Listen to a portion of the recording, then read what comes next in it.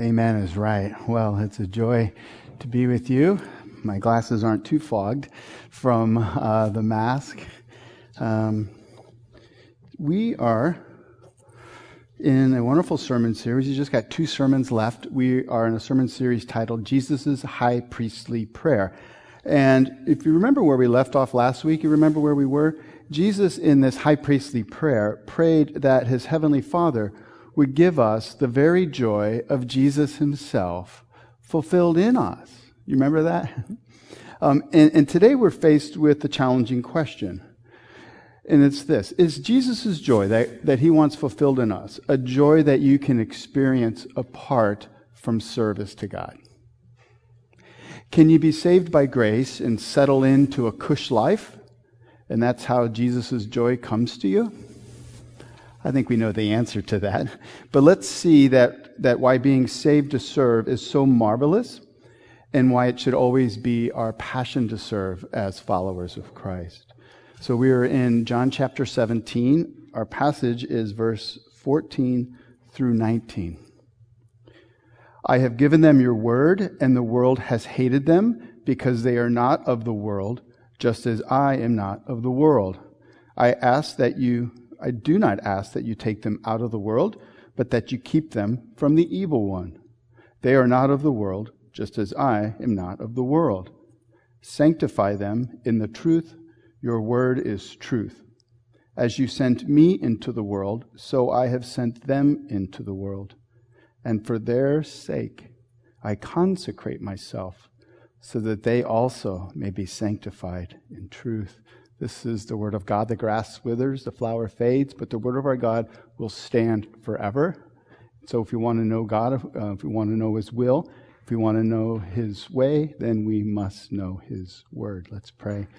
Father, we thank you for these words of our Savior Jesus. As we've seen, they open up a window into the very heart of God Almighty, Father, Son, and Spirit. And so may we as your people know more fully today of your passion for us, of your work on our behalf, how you've served for us and consecrated for us this new life in Christ. And may we see our lives now as precious and important and instill in us a desire to serve with joy. Amen. Well, I'm sure we've all heard stories from numerous combat veterans who, upon returning from a long deployment, how they find it difficult to fit into the normal world around them. People just going about their normal daily routine, like driving the kids to school and grocery shopping and going to ball games and concerts. To the soldier, it's all kind of surreal. There's a battle raging on earth, and they have a calling to serve in the fight, and their fellow soldiers or Marines are laying down their lives in hostile territory at that very moment. And in the midst of it, the kids ask, "Daddy, when are we going to Disney World?" And so to suddenly be thrust into a cozy American dreamland is quite disconcerting. The words of Jesus in this prayer alert us to the fact that we who call ourselves Christians should feel a little bit like those soldiers who return home and feel out of place in the world. This is Jesus' point when twice he says in our text, "They are not of this world, just as I am not of this world." See, what Jesus makes abundantly clear in his teaching, and certainly in this text today, is that we have not been saved to settle into this world, to make it our home. You know, that is what those first disciples had hoped for as they stood there listening to Jesus pray those words. You remember their great hope? Remember on their way into Jerusalem how they argued with each other as to who would sit on the right and who would sit on the left when Jesus came into his kingdom? They had hoped that Jesus would finally establish himself as the rightful Messiah and that all of Israel and the rest of the world would rejoice and welcome him. And then the disciples would be assured of prestigious places in Christ's kingdom. They naively thought that being a follower of Jesus would eventually lead them to a settled, safe, and satisfied life in this world. And I think we modern day disciples can kind of do the same thing.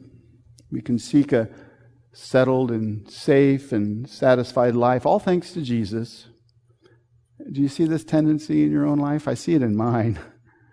I have a tendency to find contentment in the temporal things of this world, the lure that the world has, all that it has to offer us.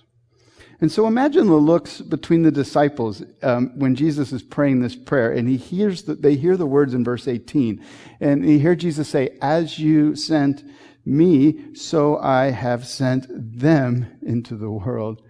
Can you kind of picture the collective gulp, right? As the Father sent Jesus, so Jesus, listen, is sending us. We have a mission and we have a battle to join. And so today's sermon is not titled Saved to Settle. It's titled Saved to Serve. And we're going to divide our time into 4 areas. We'll go through them quite quickly. We're going to look at the conflict, the care, the calling, and then the consecration. First, the conflict.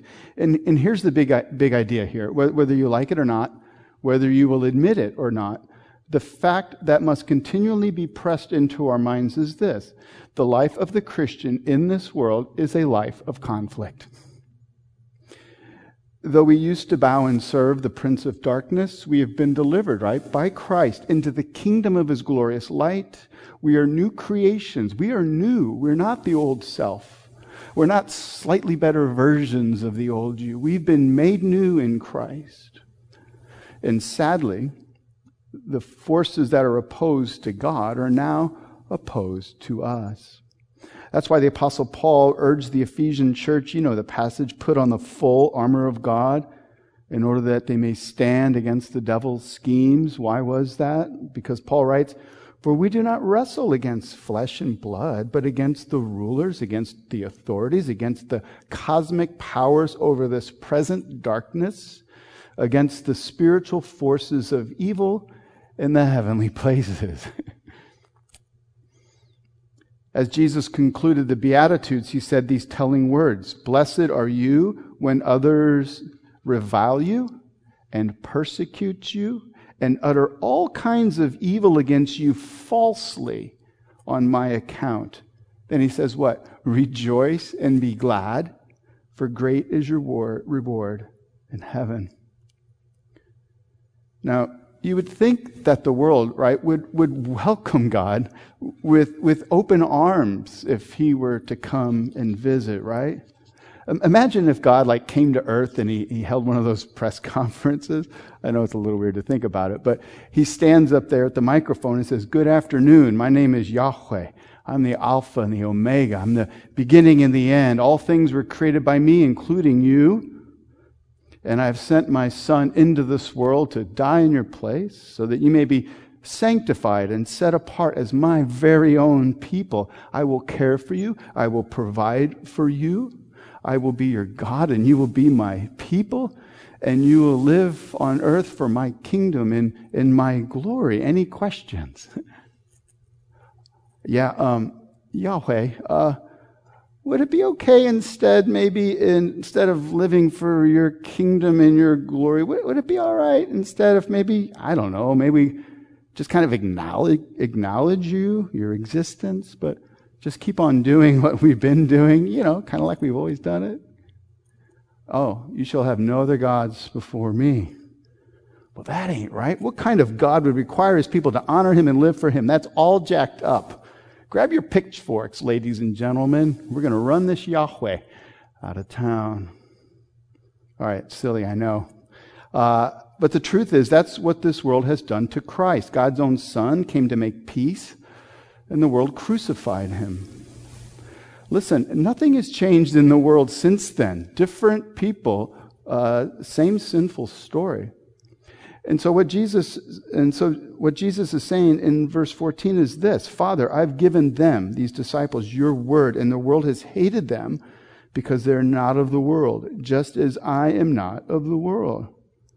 Christian, understand this. Yes, you live in this world, but you belong to your heavenly Father. Your life is now hidden in Christ.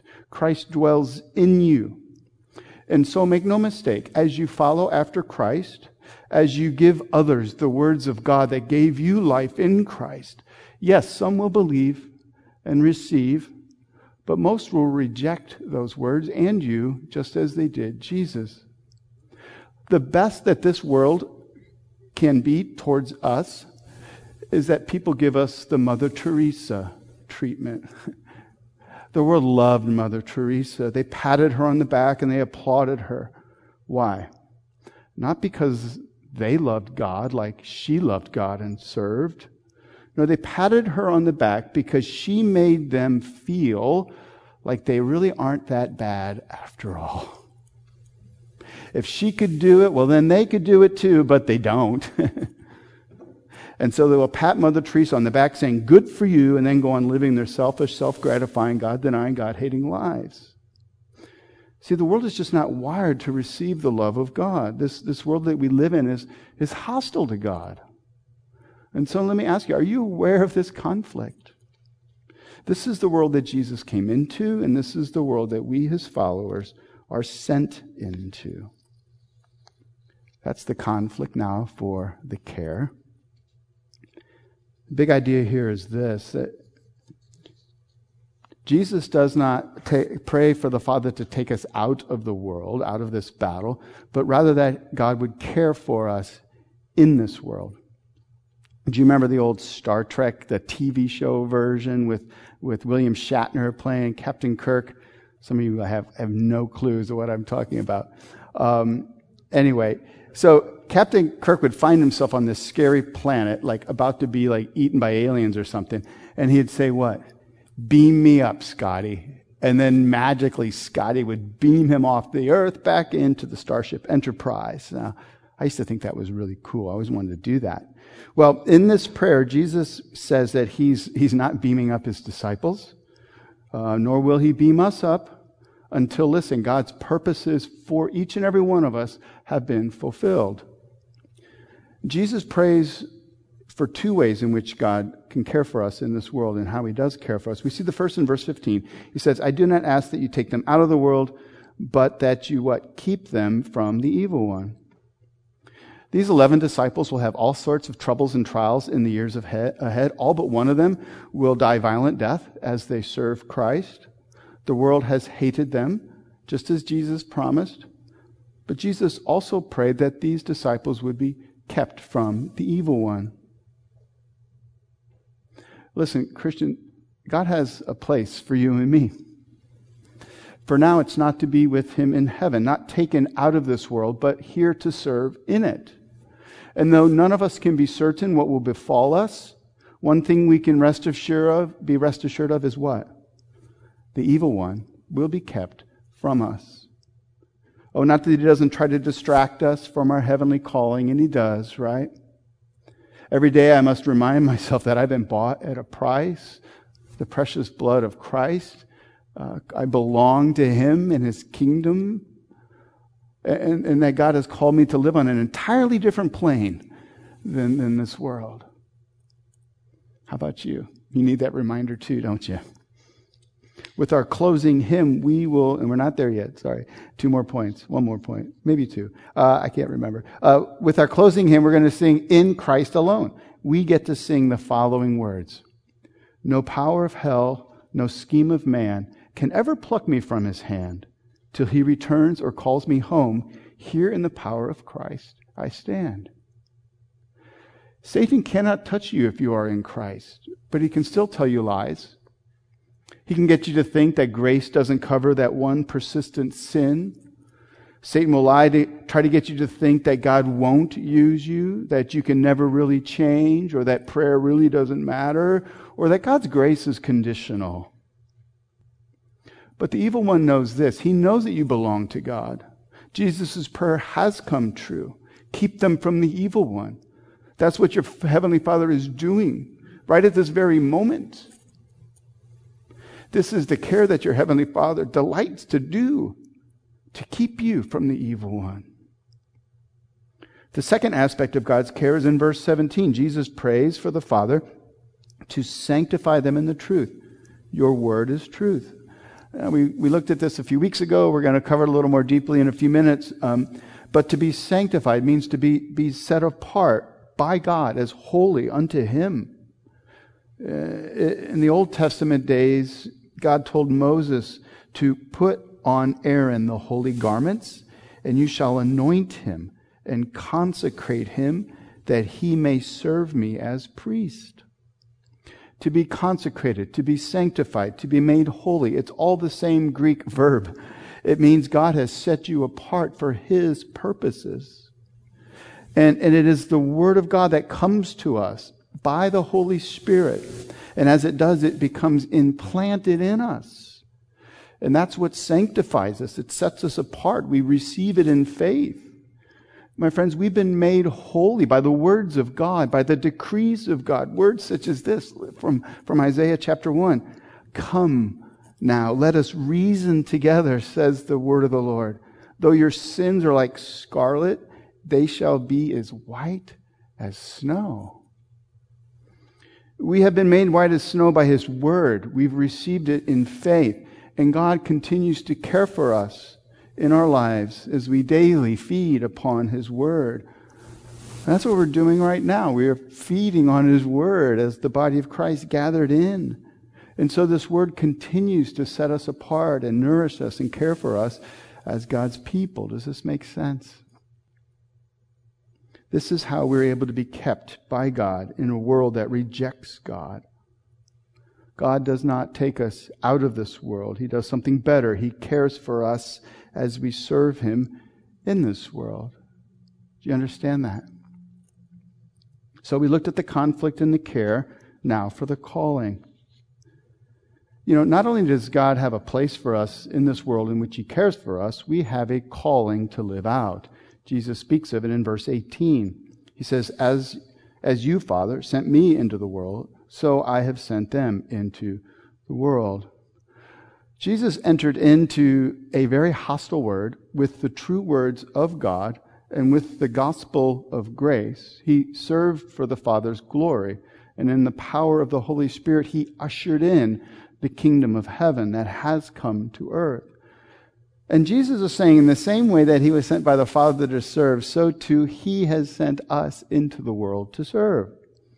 Now, these words, they challenge the church for how we've done things over the years. Our focus upon monasteries and living cloistered lives. It challenges us today when we tend to want to wall ourselves off from the world and hide away in holy huddles. My friends, this is not how Jesus was sent into the world. Remember, Jesus traveled into hostile Samaritan territory. He hung out with that loose party girl, the one with the penchant for sultry selfies and a love for beer pong. Jesus traveled into the foreign lands of the Decapolis, and He healed a demon-possessed man, and the owners of the pigs wanted to shoot Jesus for doing that. No, if you're a Christian, do not use your fear of being contaminated as an excuse not to be in the world. As you sent me, so I have sent them. But also let us not become chameleons, or as Jesus referred to it, saltless salt. We have the very words of God. The words are clear. We know who God is. We know. We're the ones who have the words of God. We know salvation, and we know who He's calling us to be. And listen, when who He's calling us to be makes us to stick out like sore thumbs in this world, well then let us stick out. James Boyce, the past minister of 10th Presbyterian Church in Philly, writes this about our being sent into the world. Listen, he says, "We are to know non-Christians, befriend them, and enter into their lives in such a way as we begin to infect them with the gospel, rather than them infecting us with their worldliness." That is how Jesus was sent into the world. And if you belong to Him, this is Jesus' calling upon you. His calling upon you isn't sit there where you are and wait it out. His calling upon you isn't let the professionals in the church do the evangelism. My friends, I know that with this COVID-19, that evangelism seems to be just like thrown out the window, right? How do you even begin to evangelize? The enemy has to be really rejoicing. But consider this. Now is the time to be preparing the soil. Now is the time to be praying for others. Others who can come to reason with God and see that their sins, though they be like scarlet, in Christ they shall be white as snow. And consider this too. Things have been opening up out here. There are things you and I can do, like inviting someone that you're praying for to go meet you on the beach for a socially distanced sunset. Leslie and I have been doing a bit of this lately. And check this out. We've found that in some of the cases, we were the very first persons that these people had hung out with since the pandemic started. We who are Christians, who love them and are interested in them and who will listen well and who offer caring words. Oh, to be the first person that someone coming out of this pandemic gets to sit with. We have that privilege. We should be praying for that. Now, I'm not mentioning this to pat me on the back and my wife. We've got a long ways to go when it comes to evangelism. But that's just an example of what we can be doing out here on the East End to bring the hope of the gospel to our neighbors.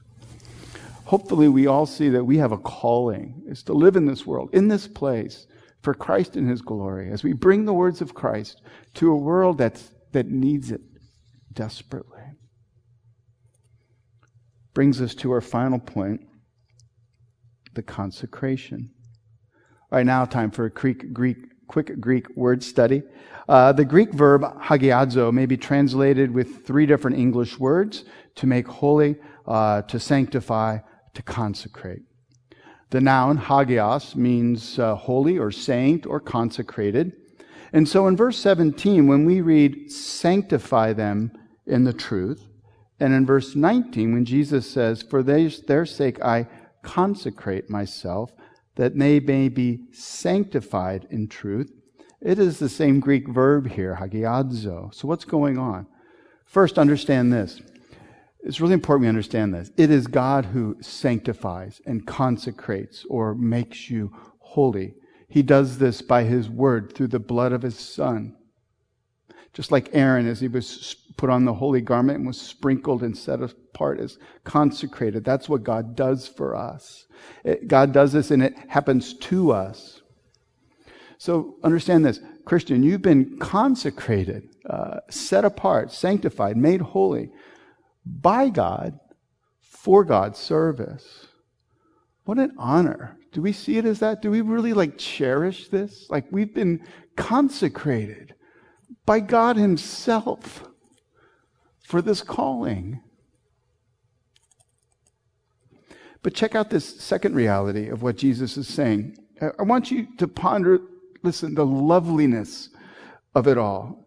And see the reason why Jesus is so utterly beautiful and worthy of our devotion. If you really want to know God's heart for sinners like you and me, then meditate on these 4 words that Jesus says. Look at the first 4 words of verse 19. And for their sake. There's not many words that can rival that. And for their sake. Behold the selfless devotion of the very Son of God for you. And for their sake I consecrate myself, that they also may be sanctified in truth. Listen, you know the context. Within a few hours, He's going to be hauled off. In half a day, He's going to be crucified. And here we see His heart for sinners like you and me. He says, I'm setting myself apart for them, for their sake. Listen, you and I are hopeless and helpless to be holy or sanctified or consecrated. It is not a work you can do for yourself. Can what is dirty make itself clean? Of course not. But listen, that is one of the reasons why so many people reject Christ and persecute Christians. One, isn't it true, they think you're judging them when they are told that they're sinful and need a Savior? How dare you, they say. And even if they may agree that they've got some cleaning up to do, they want to cancel culture you for suggesting they can't clean themselves up by themselves. How dare you think I'm not good enough to fix my faults? And so they judge you for being judgmental, and they drive off angry while cranking up the stereo singing John Lennon's Imagine. See, grace, the only thing that can save them, listen, is offensive to them. They hate grace. See, grace opposes all that they've built their lives upon, right? But that which is dirty cannot make itself clean. The work must be done by another, and not just any other. It must be someone clean and with the power and the authority to do so for your sake. And this is what Jesus is saying to his Father. He will do it for their sake. And ponder this last nugget. Nowhere in the entire Bible is it ever written that anybody themselves has gone and sanctified themselves. Nowhere is it commanded to do. Nowhere has it been done. No one has ever said, I'm sanctifying myself. Nowhere. Why? Because we cannot do it. Normal human beings cannot sanctify ourselves, but the Son of God, that's what he said. And for their sake, I consecrate myself so that they also may be, same Greek word, consecrated, sanctified, made holy. And my friends, it's not just what he said, it's what he did. Jesus consecrated himself, not for his sake, but for our sake and for his Father's glory. My friends, we've seen this morning that we've been saved not to settle, we've been saved to serve. We are not of this world, our citizenship is in heaven, and yet Jesus has a place and a purpose for us in this world. We've been sanctified by God. We've been set apart by him, and not so that we can settle into this world and try to find our best life in it. No, Jesus has sent us into this world according to the pattern that his Father sent him into this world. And so we see our pattern, that God by grace and his power of the Holy Spirit, we can now consecrate our lives to Christ and his kingdom. Does not this high priestly prayer enliven you? Don't Jesus' words humble you and challenge you and also maybe cause you to confess and repent? But also, do they not fill you with hope that God is going and will do good things in you, in us? We've been sanctified in truth and sent into this world. May God's will and God's way be worked in us. Let's pray. Father in heaven, we thank you that your word gives life. Your word does the work of sanctifying. Right now in this very hour, these words of Jesus are causing us to see who we are in Christ and causing us to see our calling and how we are now consecrated for your work. May you not just enliven our hearts, but enliven our bodies to passionately follow after our calling. May we love people around us close to how much you love them. May we serve and sacrifice for others and for your glory, we pray. Amen.